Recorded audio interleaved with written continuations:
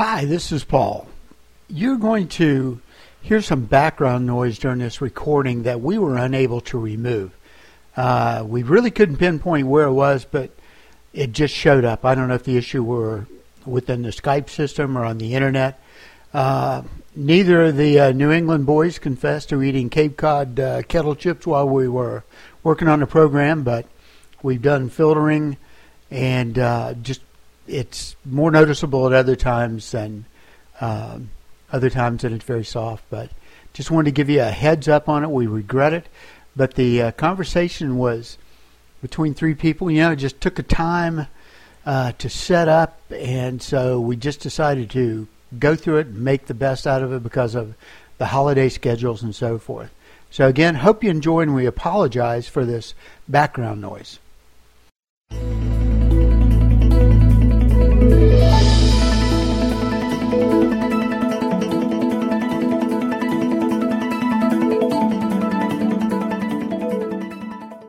Okay, and welcome to another episode of Train Talk with Train Tech.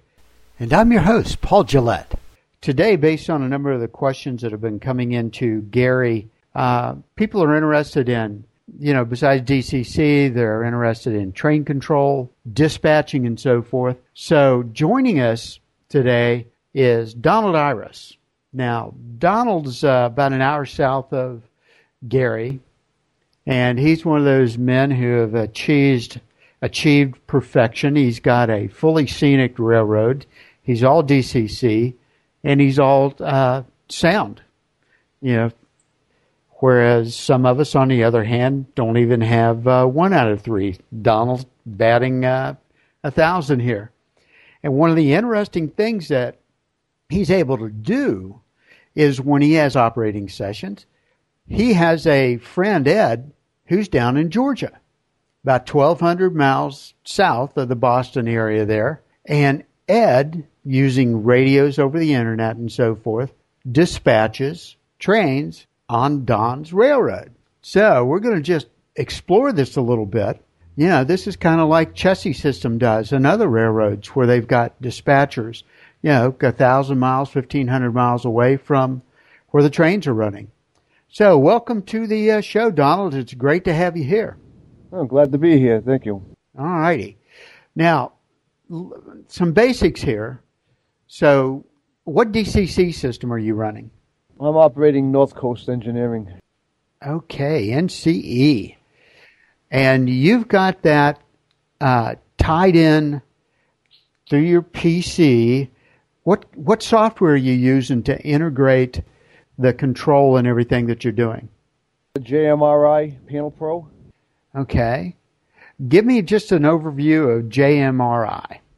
Well, JMRI is a railroad dispatching software that you can get free from the internet. What we do is we start load the software into the computer. We have a computer that's dedicated just for the railroad. It doesn't do anything else but operate the railroad.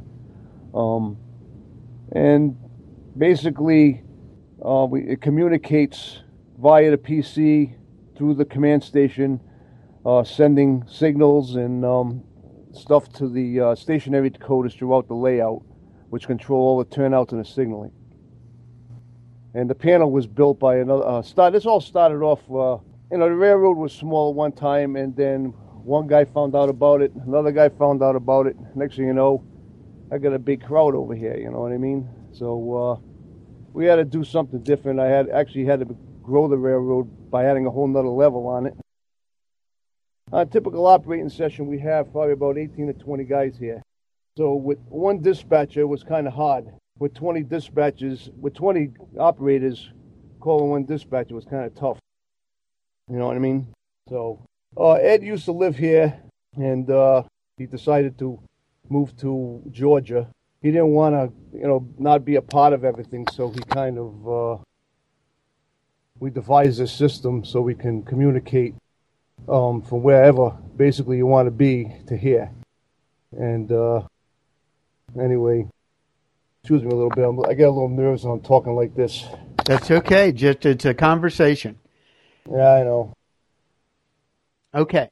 So we've got the JMRI RI there, and you've got Ed down in Georgia doing this. Now, Gary was mentioning you guys use radios and communicate over the internet.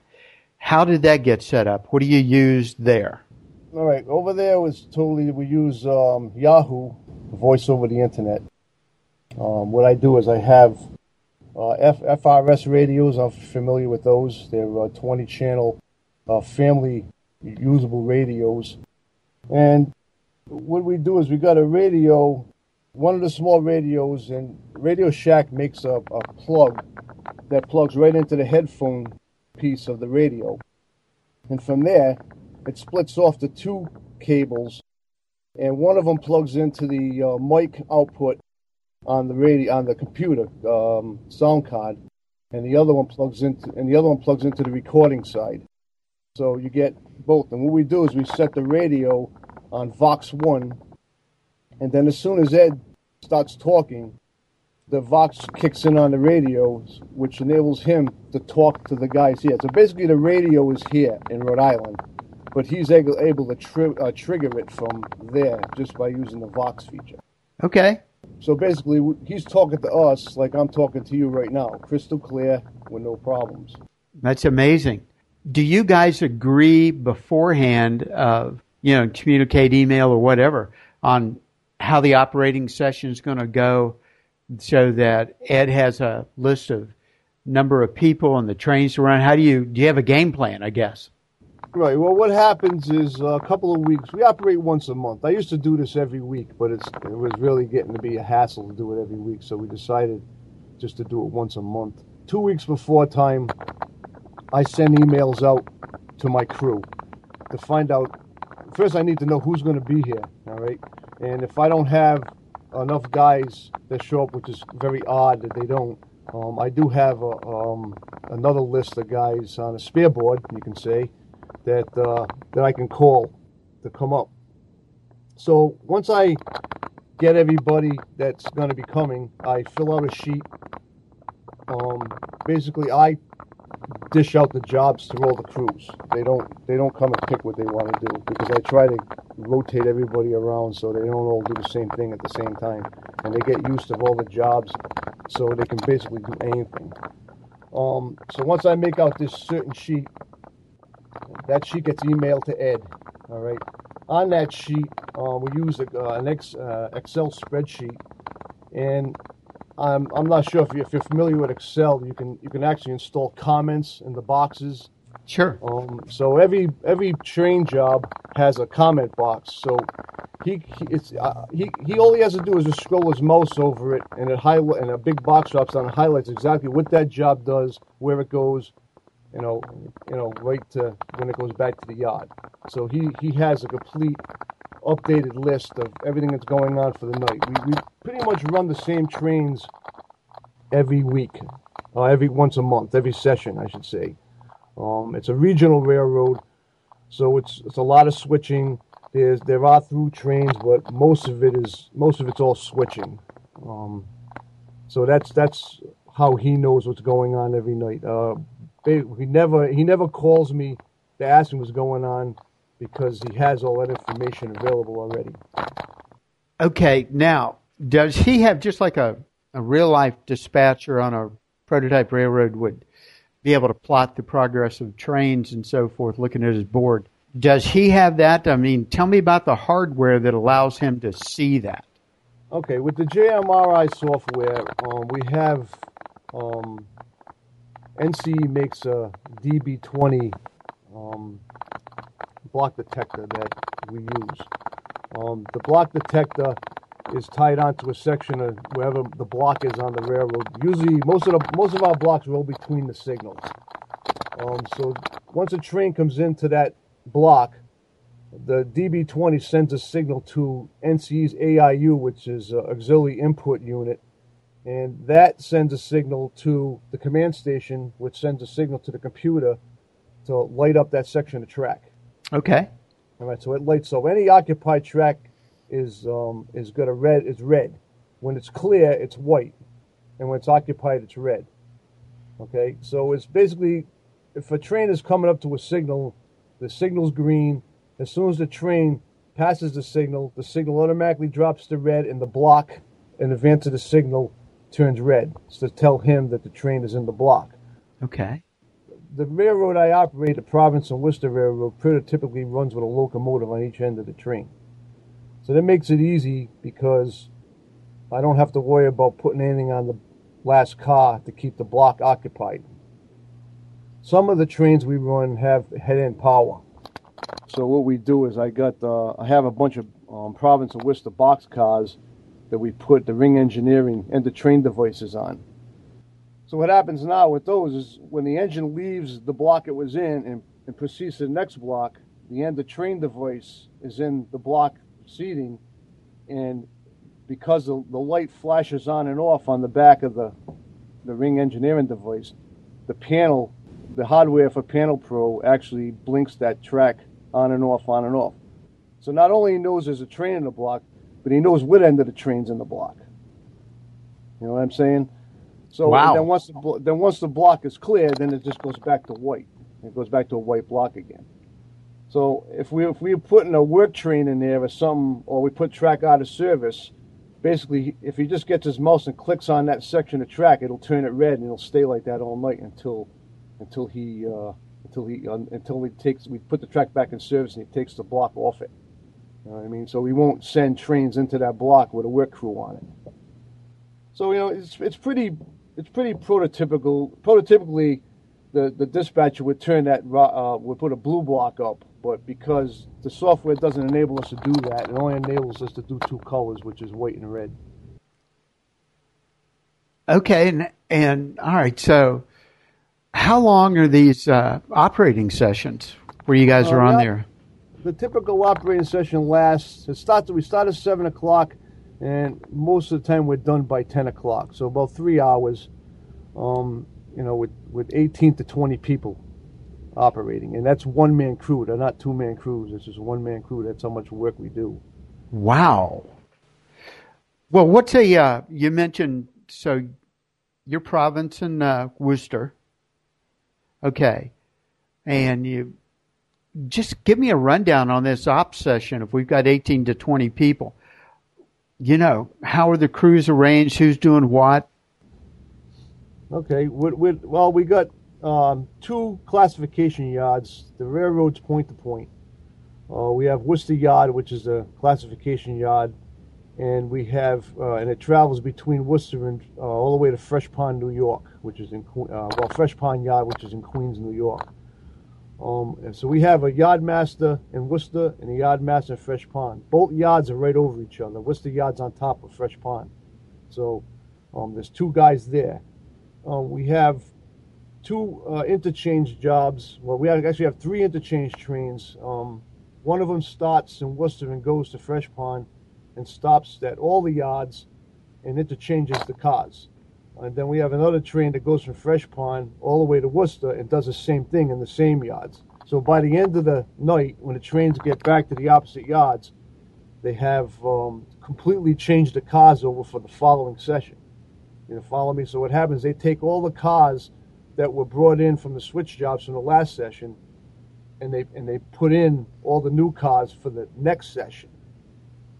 All right, as far as the yards go, we have a hot shot interchange that goes directly from Fresh Pond to Worcester and turns in Worcester and goes back to Fresh Pond. We have Coltrane that runs. We have there's like 6 or 7 switching jobs throughout the layout, spread out to different yards. Like I said, I choose what everybody does because I just want everybody to be able to do everything. Plus, we've got 2 dispatcher positions, and that's pretty much it as far as that goes. Okay, and you mentioned that there's also a dispatcher there at the railroad. How does he coordinate with Ed, or is it either the local guys controlling trains or Ed? How do you sort that out? All right. As far as the control of the trains, all the mainline turnouts and signals are controlled by the 2 dispatchers. The railroad is big enough where we have an east end dispatcher and a west end dispatcher. There's 2 helixes on the layout. One is 12 levels and the other one's 6. the 6th-level helix is the one that's in the most center of the layout. So basically, once trains coming west from Worcester and trains coming east from Fresh Pond get to that helix, that's where the dispatchers communicate with each other to take trains up and down. It's a single-track helix, so they can only take one train up and one train down at a time. There's no room for two. So basically, there's 2 channels on the radios, and the east dispatcher, or whoever's the local dispatcher here, has another radio besides the one he normally uses to talk to Ed on the other channel. So that's how they talk back and forth to each other, and then they find out whether they can take these trains up or take trains down, depending on what's going on around them. Okay. Well, I'm just sensing a very large model railroad. How, what size room are you in? How much mainline track you've got? This sounds huge. The railroad is 25 feet by 42 feet long, double decked. Holy cow! All right. The main line is about 500 feet. Wow. There's no return loop on the other end. The way once you go to the other end, you got to be turned and head back the other way. There's no continuous operation at all. Okay. Strictly point to point. Strictly point to point. Okay. Man, that is no wonder you've got 18 to 20 people there. And the nice thing about it, Paul, is they're not not all ganged up on top of each other either. There's 3 separate rooms, and there's a main room, and then there's 2 smaller rooms, and usually there's not any more than 1 or 2 guys in the rooms. The main room's got the bulk of the guys, but the other 2 rooms, mostly there's 1 guy in each room, and then whatever trains are passing by at the time. And, so you might have 2 or 3 guys depending on who's where. Okay. Now, is this like in a basement or a standalone building or where? Nope, it's in the basement of my house. Okay. Now it's a raised ranch, and the whole lower level's nothing but the railroad. Well, that's amazing. How long have you had that layout? I mean, this layout here, this is my 3rd one, and it's taken me about 16 years to get to where I am now. On the 3rd one. Wow. Do you have a website or anything where we can go look at photos? I'd love to see this. I do. The website is www.trainweb / it's actually trainweb.org/PWMRR, which is Providence and Worcester Model Railroad. Or you can go to my Facebook page, and there's a bunch of photos on there too. Cool. I will be sure and do that. That's just fascinating. You ever shot any video of these operating sessions and posted them up to YouTube? No, because along with everybody else, I look forward to that Thursday night once a month, and I want to run trains too. Okay. So I haven't really done that yet. We've been talking about actually trying to do something where we can get a radio set up where people can actually log on to the website and listen to the dispatchers talking back and forth to the trains, and maybe putting a couple of video cameras in and they can look at trains as going by. But we haven't got to that point yet. With the complexity and for 3 hours, you could stream video out of there, like where somebody just goes, logs on, right, watches, listens. Wow, that would be amazing. It'd be a learning experience. So, are you all diesel? Are you modern day, or have you incorporated steam, or do you switch back and forth? No, I'm all present day, all diesel locomotives. I have about a 40 locomotive fleet. I've got pretty much all the locomotives that P&W has. They keep selling stuff off and keep buying new stuff, and I try to keep up with it as much as I can. Oh, so you're retiring units and buying new ones just to parallel them? Yeah, well, I wouldn't say that I actually retire them. I kind of put them under the layout, but I don't ever get rid of them. I don't get rid of anything. I just keep buying more stuff now. They just bought 3 ex-BNSF white cab locomotives, so now I gotta get 3 of those. Oh, I love the white cabs. I thought that was one of the cool schemes. Golly, Do you have Amtrak running on your rails so that you've got to schedule a little passenger action going on? Yes, we do. Yeah, we have one passenger. We have one passenger train that runs. It runs well. Obviously, it runs west, and then it turns around and down at the end of the railroad and comes back the east the other way towards Worcester. Usually it takes about 3 hours to get that train from one end, back and forth, because with all the traffic going on around it, it doesn't really have priority at all, because there's a lot more freight trains out there than there are passenger trains. So we kind of just get it where it's got to go as quick as they can, but it usually has to wait a little bit somewhere. It's prototypical, a lot of guys, certain guys come and they just want to keep running and running and running, but it's, we don't do it like that. I try to make it as real as possible. I tell the guys, especially new guys, you're gonna wait somewhere. It's almost a no-brainer that somewhere along the line you're gonna have to wait maybe 15, 20 minutes before you move. So it's, you get the real feel for the real deal. You know what I mean? I'm really impressed. This is amazing. I think there's a lot of large railroad clubs, around that don't have this level of operation and sophistication. My hat's off to you on that. And I don't think we mentioned it, but so this evolved how? The one guy moved away and somebody said, "Hey, let's talk about radio." How did that actually springboard into happening? All right. Well, Ed used to live in the next town over from me, and he basically, to make a long story short, when I first started working on it, it was just me and my father. He used to play with this thing on Thursday night. Then one guy found out about it, then another guy found out about it, another guy found out about it, and here we go. Ed was like the fourth guy in. Ed's the computer guy. He's the whiz. That's what he does. He used to build AM radio stations for a living. That was his work. So anyway, he decided that it was getting too cold here for him, and he was ready to move south. So he found a place in Georgia, and during the last probably month of our operations, we were operating every Thursday night.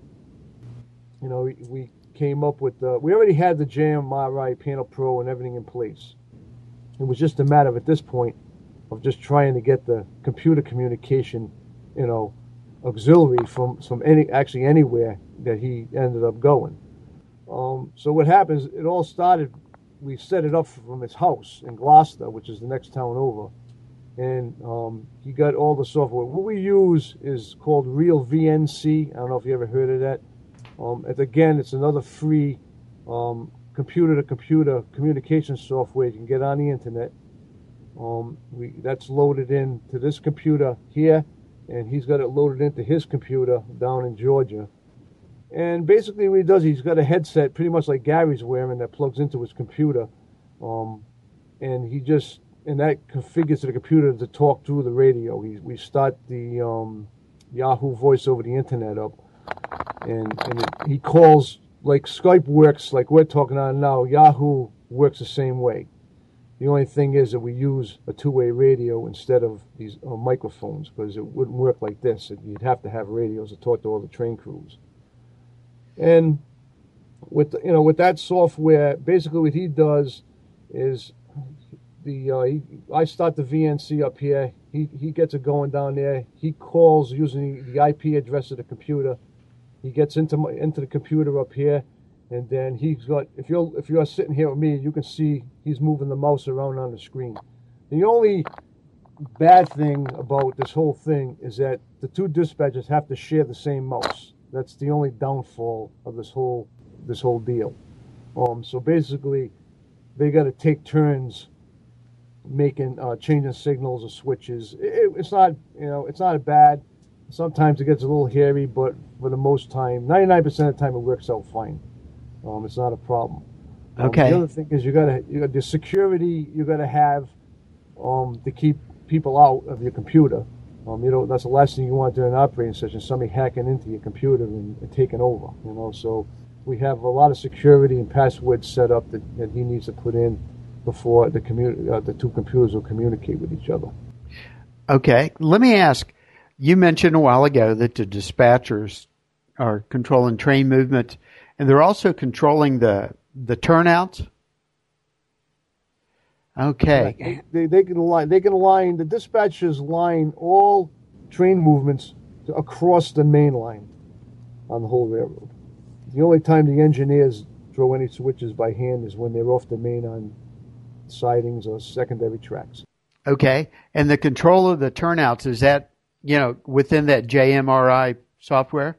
Right. What they do is they mouse click on the panel of the switch that they want to throw, and when a switch throws in the thrown position, it turns purple, and when it's lined up for the main, it's white. That same color as the track is.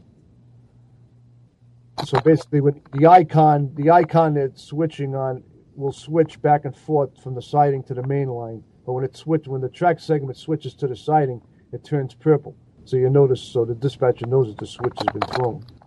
And then when he throws it back the other way, it lines up back with the main line and turns back white again, so he knows what position it's in. We have one place on the layout. The next town after Worcester, there's a big switching job that goes on in there, and because the guy running that job needs to be jumping back and forth between the main line and the second track, we put a regular 05 cab in there, tie it into the command station for the dispatcher, so the dispatcher can actually give him local control of two control points there. As long as there's no trains coming in and out of Worcester, then they allow him to operate those turnouts at it, as much as he wants to. And then when there's trains coming back in, the dispatcher will take the local control away.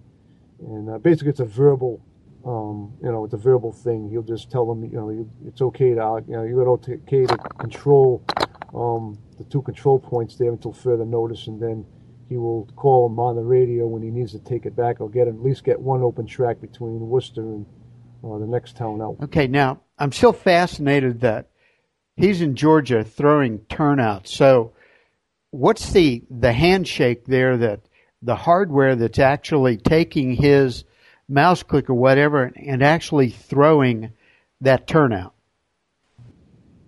Basically, with the real VNC software, when he logs into the computer that's up here in Rhode Island, he's on his computer down there. He's actually looking at this computer screen that's in Rhode Island. All right. So, and then what happens? He can, with his mouse, enables him to control. He's just controlling the computer that's here in Rhode Island with the mouse. All right. And I mean, it's kind of hard to explain. It's like I said, with two dispatchers, you can only control. You only have one mouse icon you can play with, so they kind of got to take turns when they're using it. The dispatcher of it does have a mouse, but it's a radio mouse that's plugged into the back of the computer, so he can move it around and use it. And then when he's done with it, they kind of park it down in the lower corner, and then Ed, with his mouse up there, takes over, and then he can do his thing too. Okay, and he does that, but somehow from the computer does it go through the DCC system that actually throws the turnout? Right. So what happens is Ed goes to his screen. He clicks on the track segment, or he clicks on the switch or a signal. In turn, what happens is the computer sends a signal to the command station. The command station sends a signal out to the accessory decoder that controls that signal, and then the accessory decoder reacts and turns the signal red, green, whatever he set it to do.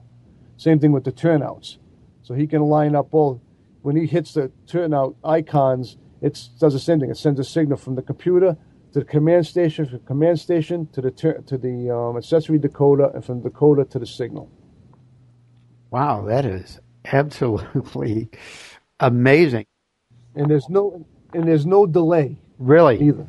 It's instantaneous. There's absolutely no. I wish there was a delay, but there isn't, because I always thought the delay would make it a little more, a little more realistic if you had to wait a little bit. But as soon as he clicks on it, it turns right away. Well, what switch machines are you using? I use all Tortoise switch machines, and the accessory decoders are CVP um, type. They're card type that plug into a 48 pin card mount, and I have card racks mounted throughout the railroad with about 35 of those accessory decoders plugged into them. Each one of their decoders, what I like about them, controls 4 different functions. So I don't have to have, most of the accessory decoders out there only control 2 functions. These here control 4. So, I don't have to have as many of them. And the cards are easy because you just basically you don't have to do any soldering to them. You solder all the wires to the pins. Then you just program the cards and just plug the cards right into the plugs. And if you ever have a failure during the session, you just take the card out. I bring it over to the bench, plug it in, and I have another computer set up for that to do that programming. And I just program the card quick back to where it's supposed to be and then plug it back in and it's done. So basically I'm the train man and the repair guy, the signal guy, whatever you want to call me throughout the whole session. Okay. So some sessions are nice. I can actually run a train all night long with no problem. Some night it just doesn't happen. Sometimes there's problems and I gotta take care of that. So I'm the all around guy. Okay. Basically. Well, let me ask you, what's the equipment? Are you Aether and Genesis, you P2K, Atlas? Is it a mix? No, I have strictly an Atlas fleet. I have nothing but Atlas. That's all I've ever bought. They're just great running locomotives and they're very dependable. I don't have any issues with them at all. I've never burnt one out. Never had one die during the middle of a session. Very dependable. Okay, I would agree. I've got 2 GE C30 Atlas units here on the table that are getting super detailed as we speak. As heavy as they are, I hope they never take a tumble like that Aether did today. I've had that. I've had that happen already, so it's not fun. I bent the chassis on one of mine, cleaning track one night. Had 6 units on, pulling on my Arsenal track cleaning equipment around, and one of the session before that, somebody left the switch open off the passing siding into the power plant, and the stub end siding was lined up also with the switch, and need I say more? Oh golly, that's just with 6 locomotives pushing on it, the thing that the unit at the end that was supposed to stop the trains from going off the edge of the track got pushed right over, and one at a time the locomotives went barreling right off the edge of the layout. Well, you bring up a good subject there because that's a lot of track to keep clean. What are you using to clean it? Basically, I have probably everybody and their brother's track cleaning. I have the CMX track cleaner, which is probably the best one for what I use it because it's got the tank, so I can load. Basically, I load the alcohol in there, 70% alcohol. I run that. Minitronics makes an electronic DCC track cleaner. I use that, and I also have 2 Centerline track cleaners with the rollers. So what I do is because they're very heavy and we do have 2.5% grades and helixes I got to deal with, I usually put 3 or 4 locomotives together in a consist, and I push the CMX cars, the first one. Actually, the Minitronics one's the first one, then the CMX cars the second one, then the locomotives, then 2 center lines behind the back of that. And once I get all the track clean with that, I go around with a little pad with WD-40, and I just kind of put a few drops of WD-40 around on the whole layout. Then I just run the locomotives through the whole thing again. And with the sound equipped locomotives, I noticed once I converted over, I never had sound before, and as I started changing them over, I noticed from never ever cleaning track between operating sessions to starting to clean track every 3rd or 4th operating session. This black, whatever you want to call it, dust gets all over the rail, and the cars and everything just track it everywhere. Yeah. So you end up getting it all caked up on the wheels and all that stuff. So what it ends up being is that with this new sound decoders and everything, there's arcing that goes on between the wheels and the rail. And the drier the rail is, the more arcing you get. So by using, I don't know, you probably heard guys use wall clipper oil or any kind of, something like that. And we and a couple other friends of mine, we tried the WD-40, and it does the same thing. It just puts a layer on there that creates better conductivity between the wheels and the rail, and pretty much eliminates the sparking that goes on with the DCC. Since I've started using that, I probably clean track maybe every 6 months, once every 6 months. So it's pretty much wiped all that cleaning out because, like I said, having a railroad this big and it's a lot of track to clean by hand. Yes, it would be. So the WD-40 is electrically conductive, and that little thin layer cuts down the arcing, which cuts down the buildup of the black crud on the rail and on the wheel faces. Wow. Yep, it works very well too, and as a matter of fact, it works so well that on our modular group, which our modular is stored in the trailer most of the year, we tried it. We tried it on there, and we've never. Usually, every time we set the modules up, we've had to clean the rail before the show. We haven't had to do that yet, and even with the modules sitting in the trailer all summer doing nothing, and we took them all out for the first time, set it up, and we didn't have to clean any track at all. The trains ran beautiful. Well, I am going to give that a try. Now, the CMX unit, that's the quite heavy, expensive unit with the brass tank, I believe. Okay. I think I need to invest in one of those. I keep going through Bright Boys left and right.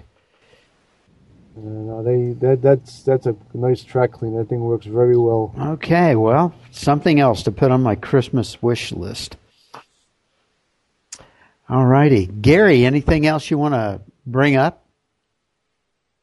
Well, I think I hope this gives everybody a little overview of how you can take your DCC system to the next level. I mean, we're all using our DCC systems to, I would say, maybe 40% of its capabilities, running locomotives and maybe throwing some turnouts by hand. But the power of these systems is amazing when you start putting these other tools to work with it, like the folks at JMRI that created Panel Pro, and they also have the software program Decoder Pro for programming decoders and making that task a lot easier. So it's just an example of what more you can do to replicate the prototype with DCC. That's amazing. Oh, it just occurred to me. Gary, it's your shop. Do you guys carry that CMX cleaner? Yes, we carry the CMX track cleaner, which is available in N scale, HOONG scale. And we also carry the Miniatronics Electrac track cleaning car that Don mentioned, which is a pretty neat device. It has an electronic board inside it, and it uses track power, and it actually sends these high-energy pulses through the wheels of the track cleaning car. And it actually helps break up oxidation and any type of buildup on the heads of the rail. And then by running the CMX behind that, as that dirt and oxidation that is built up and it's broken up by the Miniatronics, the CMX will wipe that right away, and you virtually will have a white glove test track. And it works really well. And I'm going to give the WD-40 thing a try myself because I have never tried that, and it sounds pretty neat. And you're putting, I think, Donald, you mentioned you're using isopropyl in the tank of the CMX. Like, is that 70%, did you say? Right, 70%. Okay. Because I've read people putting everything from Goo Gone to some of those other cleaners, but I would think that would leave a residue that would just create a bigger problem. You're asking for trouble with Google, and okay. I'll tell you, that stuff is never we want to use that. Okay, on the rail. Well, I'll take the advice of a man who's got 500 feet of track to keep clean. So you're the expert in my book. So, Gary, tell us how the listeners can get a hold of Don if they got some questions about his operation and so forth. And I know Don loves talking about, his railroad and DCC and everything, so they can also contact him directly. His information is on the contact page on our website, Don at traintechllc.com, and he is at extension 502 on our toll-free number.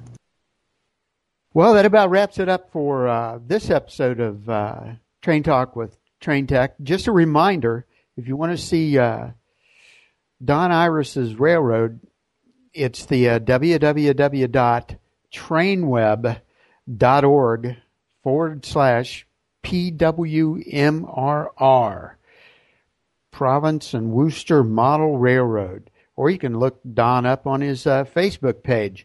And you spell his last name I-R-A-C-E, but you pronounce it Iris.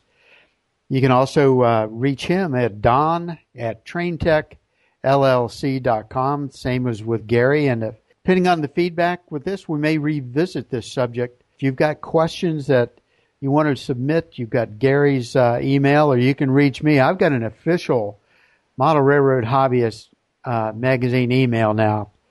paulg@mrhmag.com. All right, everybody. Hope you've enjoyed this as much as we have. I'm Paul Gillette, your host, and we'll talk to you next time.